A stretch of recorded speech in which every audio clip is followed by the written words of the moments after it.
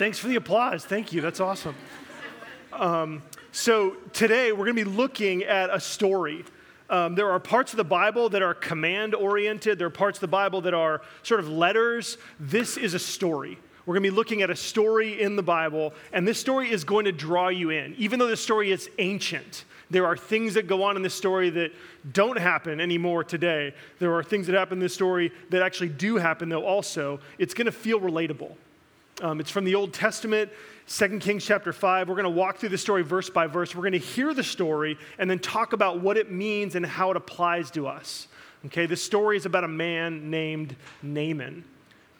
It's 2 Kings chapter 5. We're going to start in verse 1. So the verses we're going to look at as we see them, we're going to see them up the screen too. There's a place in the bulletin if you want to write some things down to take notes, you can do that as well. It says, Naaman, commander of the army of the king of Syria, was a great man with his master and in high favor, because by him the Lord had given victory to Syria. He was a mighty man of valor. This is the guy that you want to be, okay? This is the guy that you wish you were. You want his life. He's got incredible success. He's got fame. He's got career success. He's got power. He is the commander of the army of Syria. And Syria at that time was the world power. And so you're thinking like the commander of the most powerful nation on earth at the time. Everything is great for Naaman, except for that last word. The word but. There's always a but in life, isn't there? Right? You feel that? You're like, well, yeah, things are great, but. So the rest of the verse tells us, but he was a leper. He was a leper. Here are just some photos, not to be too graphic, but I want you to see leprosy is not, in the Bible when it's talked about, it's a skin disease that's a lot like psoriasis.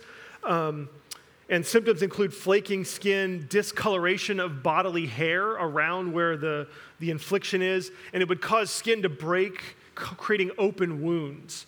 And worse, though, than the physical symptoms of leprosy was the social effects of it.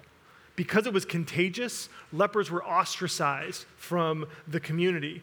And so Naaman, this incredibly successful person, could not enjoy his success.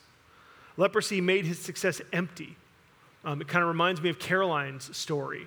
There was something missing, right? There was something wrong that kept her from enjoying life.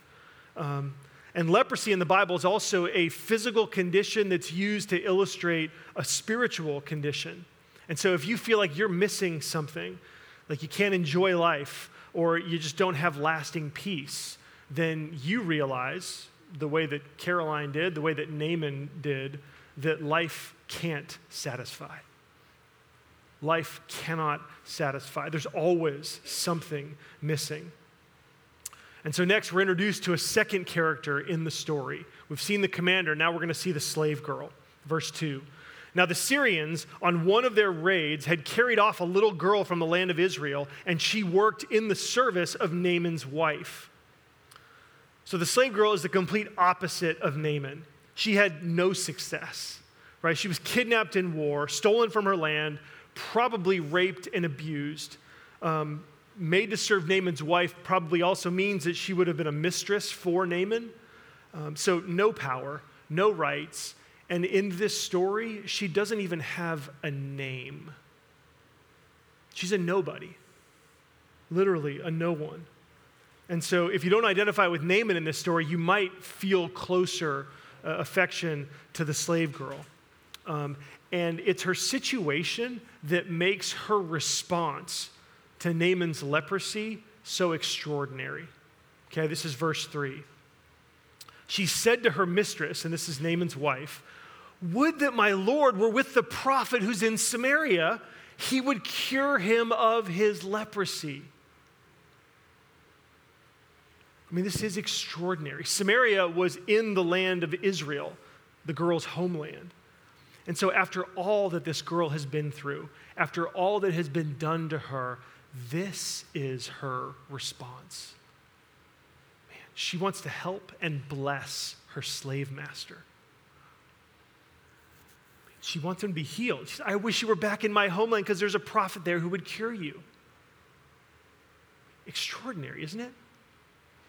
I mean, she's not looking for revenge. She's looking to bless others, even her enemies. This is a girl who has been touched by the love of God. This is a girl who's been transformed. God's love is a love that when you receive it, it moves you to share it with others, even your enemies. This girl knows that when you know that you don't deserve God's love, then others don't have to deserve it to get it from you. Okay? When you know that you don't deserve God's love, then others don't have to deserve it to get it from you. Generate Hope is a ministry that was started out of our church 8 years ago. It was founded by Susan Muncie, and last night she spoke at the fundraising gala, and she said this. She said, why was Generate Hope started? Generate Hope was started because I was sexually trafficked at age 16, and God does not waste anything. God does not waste anything. This girl has experienced that God is now able to use her even in the situation where she finds herself. And so the story continues, verse 4. So Naaman went in and told his Lord, this is the king of Syria now, thus and so spoke the girl from the land of Israel. And the king of Syria said, go now, and I will send a letter to the king of Israel. So he went, taking with him 10 talents of silver. A talent was 75 pounds. This is a huge amount of silver, lots and lots of wealth. 10 talents of silver, 6,000 shekels of gold, and 10 changes of clothing. So, Bloomingdale's, Neiman Marcus, I don't know, maybe to get up there. So the king of Syria sends him with gifts for the king of Israel. Verse 6, and he brought the letter to the king of Israel, which read, when this letter reaches you, know that I have sent to you Naaman my servant, that you may cure him of his leprosy. And when the king of Israel read the letter, he tore his clothes and said, am I God to kill and to make alive? That this man sends word to me to cure a man of his leprosy? Only consider and see, how he's seeking to make a quarrel with me. So this is language that's been sort of lightened down, but this is the king of Israel. Gosh, what's the appropriate way to say this? Very nervous to the point where maybe he's having some looseness in his bowels. Do you understand? The king is literally having a fit. He's terrified. He thinks that what's happened is that the Syrian army that had already conquered Israel once is now giving this impossible command just so that the king of Syria would have an excuse to come in rage and attack the king of Israel again. And so he's freaked out. He's freaked out. And if the king is afraid, what's the prophet going to say? This prophet that's in Samaria, right? That the girl, this is going to cause a huge amount of trouble, right? What's the prophet going to say? Well, verse 8 tells us, but when Elisha, the man of God, that's the prophet, heard that the king of Israel had torn his clothes, he sent to the king saying, why have you torn your clothes? Let him come now to me, that he may know that there is a prophet in Israel. So Elisha says, bring him on. Come on, I'm ready. Bring him on. Don't get scared, king.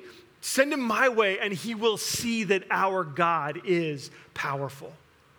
So Elisha knows that God can cure Naaman of his leprosy, and somehow Elisha knows that God will cure Naaman.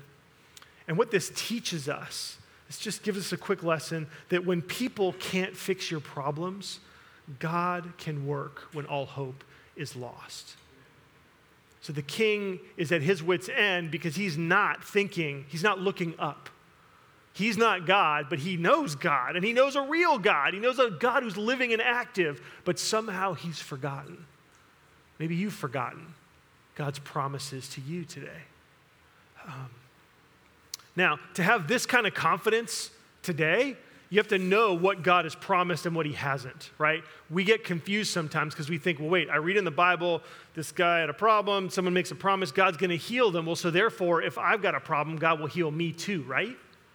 And then you pray and you pray and you pray and you don't get healed, and then all of a sudden you're in real spiritual turmoil because either God doesn't care or God can't help or or maybe this isn't the promise, and then how do I read the Bible anymore, right? I mean, 3 choices, 3 depressing conclusions. Well, we need to be careful as we read our Bibles. We need to be careful to study the Bible. We need to be careful to listen to people that know more and have studied more than we do. Today, God doesn't promise that we will experience physical healing in this life, but he does promise that we can experience his love and forgiveness. Okay? God does promise today to give us strength. He does promise today that he will work everything out in our lives for good if we love him. These are some of the promises of God. He promises today that he will join us to his family, so that we'll be part of a community where you can bless other people and others can bless you.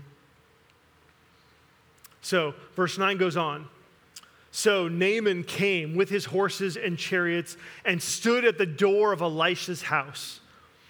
And Elisha sent a messenger to him saying, "Go and wash in the Jordan 7 times, and your flesh shall be restored, and you shall be clean." So God's requirements are simple. Go, wash in the Jordan River 7 times and you'll be cured. He doesn't say, go climb a mountain and then I'll heal you. He doesn't say, change yourself morally because I know the country you're coming from and you need to change a lot and then I'll heal you. He doesn't say that. He says, go, wash 7 times, trust me and I will heal you. It's me, not the water, that heals. God makes it simple because God wants us and Naaman to know that this isn't something that we earn. Okay? God loves you before you fix yourself. Naaman, though, is not happy with this message from the prophet. Verse 11 says, but Naaman was angry and went away saying, behold, I thought he would surely come out to me and stand and call upon the name of the Lord his God and wave his hand over the place and cure the leper. Are not Abana and Pharpar, the rivers of Damascus, better than the waters of Israel? Could I not wash in them and be clean?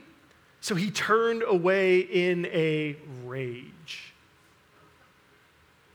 So Naaman feels disrespected and he's angry. He's the second most powerful person in Syria, which was the most powerful nation on the earth at that time, and the prophet won't even come out to see him. He's not used to that kind of treatment. He's used to always getting his way. And he's mad because God isn't coming to Naaman on Naaman's terms. And when we think about it that way, it comes a little closer to home, doesn't it? I mean, people today, some of us today, still reject God and get frustrated and angry with him because he doesn't do what we want him to. He doesn't seem to be wanting to act in the way that we think he should act. And sometimes in this sort of context, people think that believing in Jesus, just believing, is too easy. Right? Doesn't it seem like God should require us to do something to earn his love, to earn his cleansing, to earn his forgiveness? But this isn't the Christian God. This is not the God of the Bible. And Naaman can't get there. He can't grasp this on his own. He actually needs help from others. So verse 13 says, but his servants came near and said to him, my father, it is a great word that the prophet has spoken to you. Will you not do it? Has he actually said to you, wash and be clean? They're like, look, we see you're mad, but didn't he just say that if you do this, it'll cure you? Isn't that why we're here?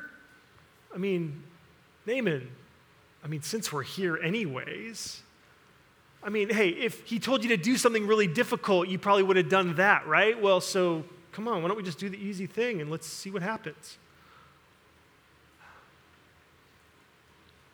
I feel like this teaches us that sometimes we need other people to wake us up. Sometimes, we just can't get there, but somebody else can speak truth to us in ways that we're like, oh, dang, yeah, duh. Why didn't I think of that? There's a logic in what the servants are saying, but Naaman is wrestling in his heart. Naaman probably thinks they sound ignorant and naive, right? And I think a lot of times as Christians especially, we feel this way, don't we? You're in a place where you don't say what you want to say because you're afraid it's going to sound like you're ignorant and naive. I know I feel this way. And Naaman's probably worried that doing this will make him look ignorant and naive. He's got a pride thing going on, right? He wants this to be true. He wants to be healed, but he doesn't want to look stupid. And so, do you see what's happening here? I want you to see something because this is profound. It's powerful. Because remember, one of these servants, at least, is the slave girl, right? She was from Israel. She has seen God do the impossible. And God's love has changed her and made her love even her enemies. And her life, I would say, is worse even than Naaman's with leprosy. But she tells him that he can trust God. She tells him, this is not ignorant, it's not naive. I know this God, and he will heal you.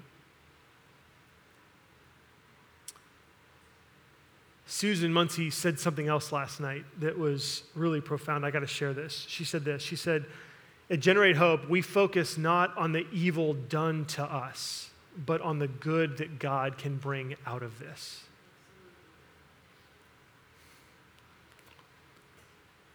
Oh, man. When I look at this quote, when I think about this quote, I think, man, sometimes we need other people to wake us up, right?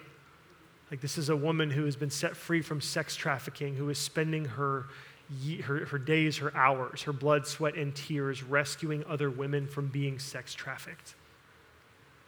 And she has this to say. She says, we focus not on the evil done to us, but on the good that God can bring out of this.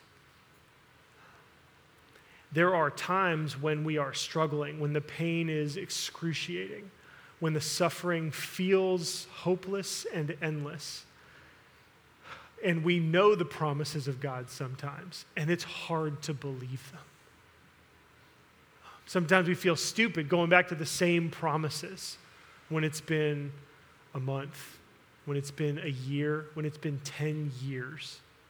We struggle and we think, gosh, am I just an idiot? Am I just fooling myself? And we need people outside of ourselves to remind us these promises are true and that real faith is a waiting faith. We talked about that a few weeks ago. And so I think these servants are good models for Christians today because you don't have to convince anybody to believe in Jesus. Other people need to make their own decisions, they need to make up their own minds, but you just need to be honest that you believe when the time comes. You just need to be honest. And sometimes you'll feel like it seems naive, but your faith is powerful.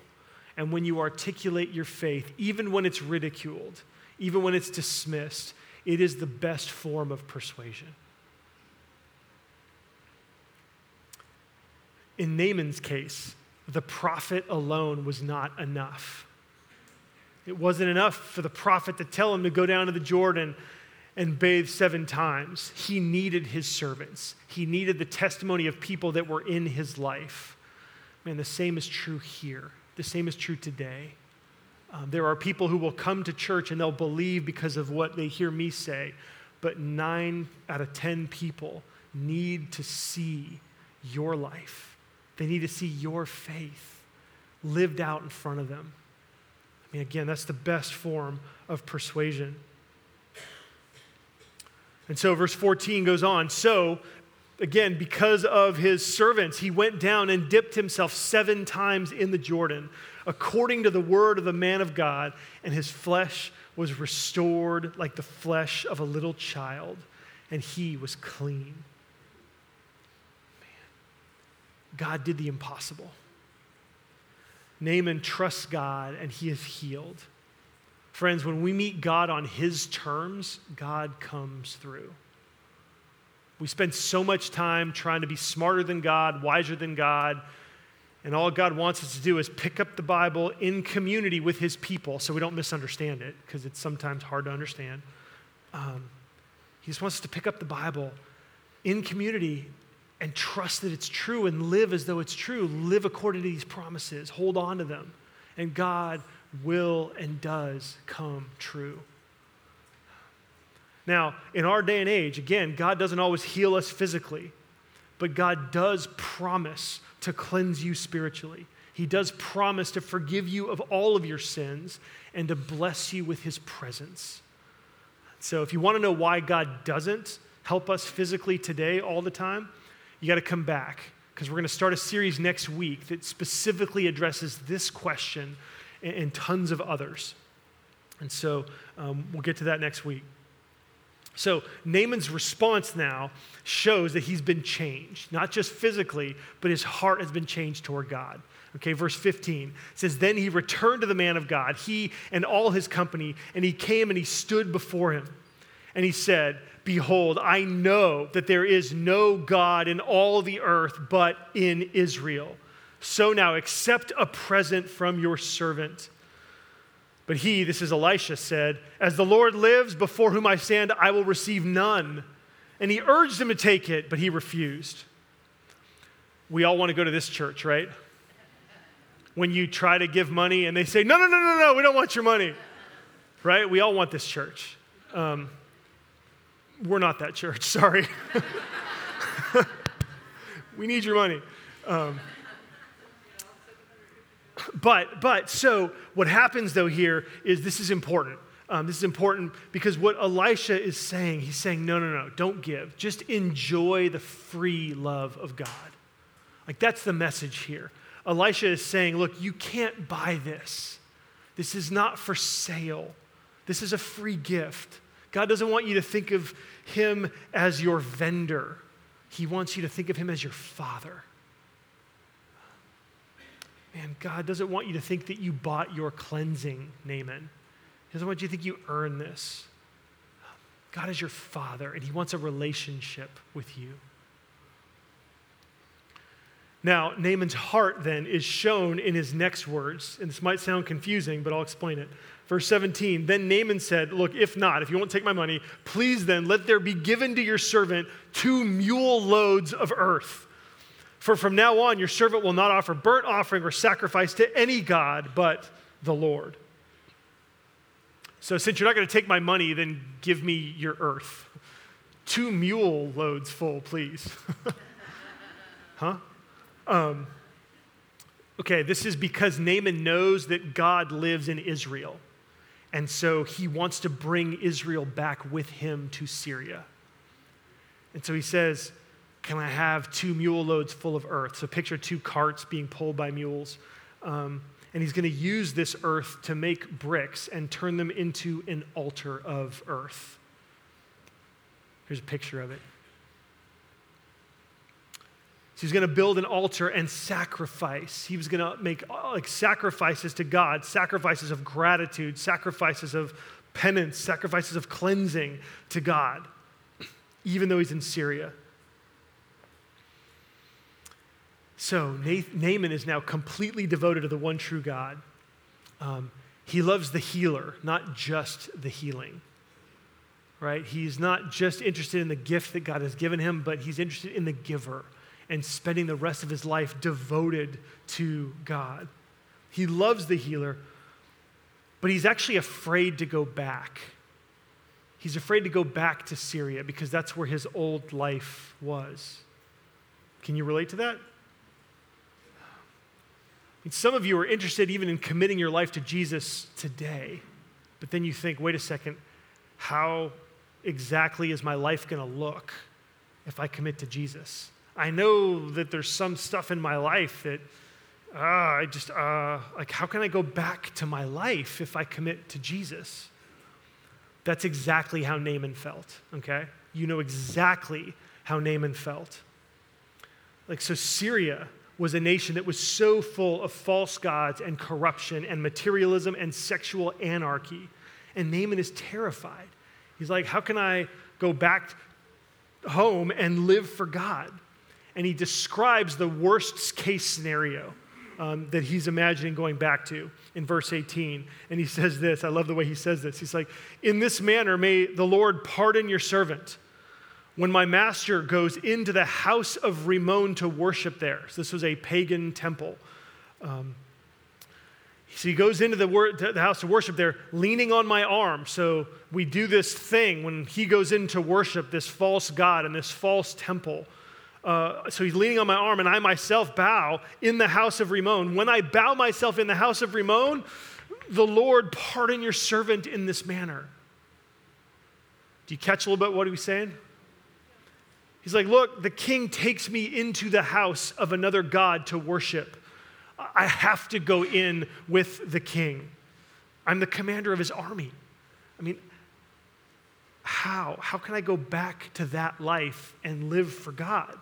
Because I can't not go in to the house of Rimmon, but I can't go in because I love the God who cured me. What do I do? You feel it? Elijah's response is an amazing 3 words. Verse 19, Elisha said to him, go in peace. Huh? Wait, Elisha, I don't think you heard what Naaman said. He's going to go back and do something bad.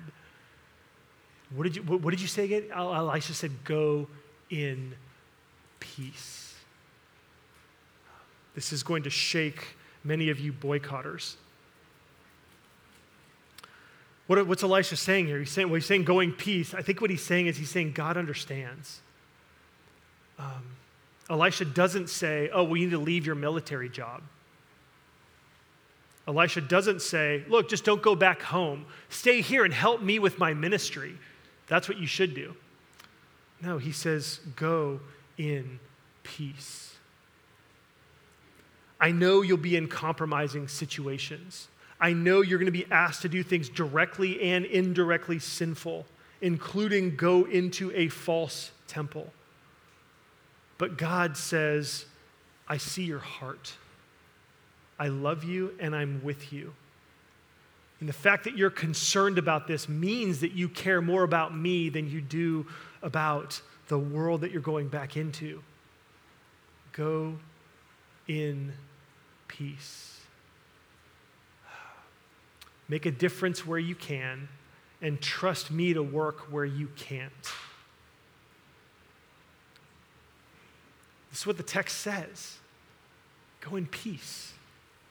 Elisha gives him comfort in going home into this broken, messy situation. And I can see Naaman saying something back to Elisha that is probably what some of you are feeling right now. I can imagine Naaman replying and saying, are you sure? Like, really? Go in peace? You're telling me I can go back home and try to figure out how to live a life putting God first when no one else is? In the middle of that sinful culture? How is that possible?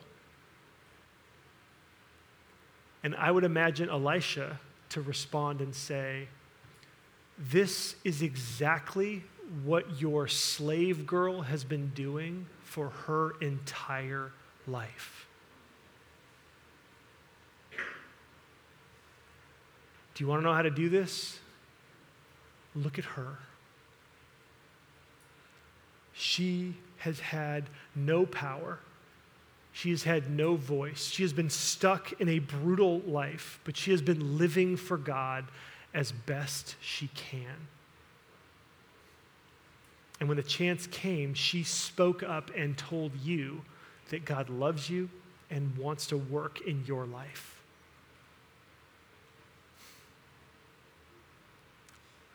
I love this. as challenging as it is for me who always wants to know the black and the white. I love this. And I love the fact that the slave is the example for the master. Right? The slave girl teaches the commander. This is Jesus turning the world upside down. He gives us strength, no matter how strong or how powerless we are. He is with us so that we can live for him in all of life, and so that we'll have the strength to share him with others when they are in need. And so, when you freak out in fear, remember the slave girl. Follow her example. Make a difference where you can, and trust God to work where you can't. I think Jesus is pretty aware that we are going to live in crazy situations. And Jesus says, you're not always going to get it right, but this is why I came and died and rose again. I died and rose again so that when you're not perfect, you'll know that you are forgiven and you have my peace. So we are a church that's a family that's trying to experience this peace in the mess of life. Our life groups meet during the week as chances for us to come together to talk and encourage each other so that we can together try to figure out how to go in peace. Events like AIDS Walk in 2020, Grief Share, Women's Bible, all this stuff is designed for us to help us learn and then to share what we're learning with our friends, our neighbors, our family members, at home, at work, in our communities. So join us. Join us. We're trying to find this peace that comes from God in the messiness of life. Sometimes it's hard. Sometimes it's not so hard. It's always an adventure. It's always an adventure, especially when Jesus is with us every step of the way. Come back next week and find out as we see how this peace changes us from the inside out. Let's pray together.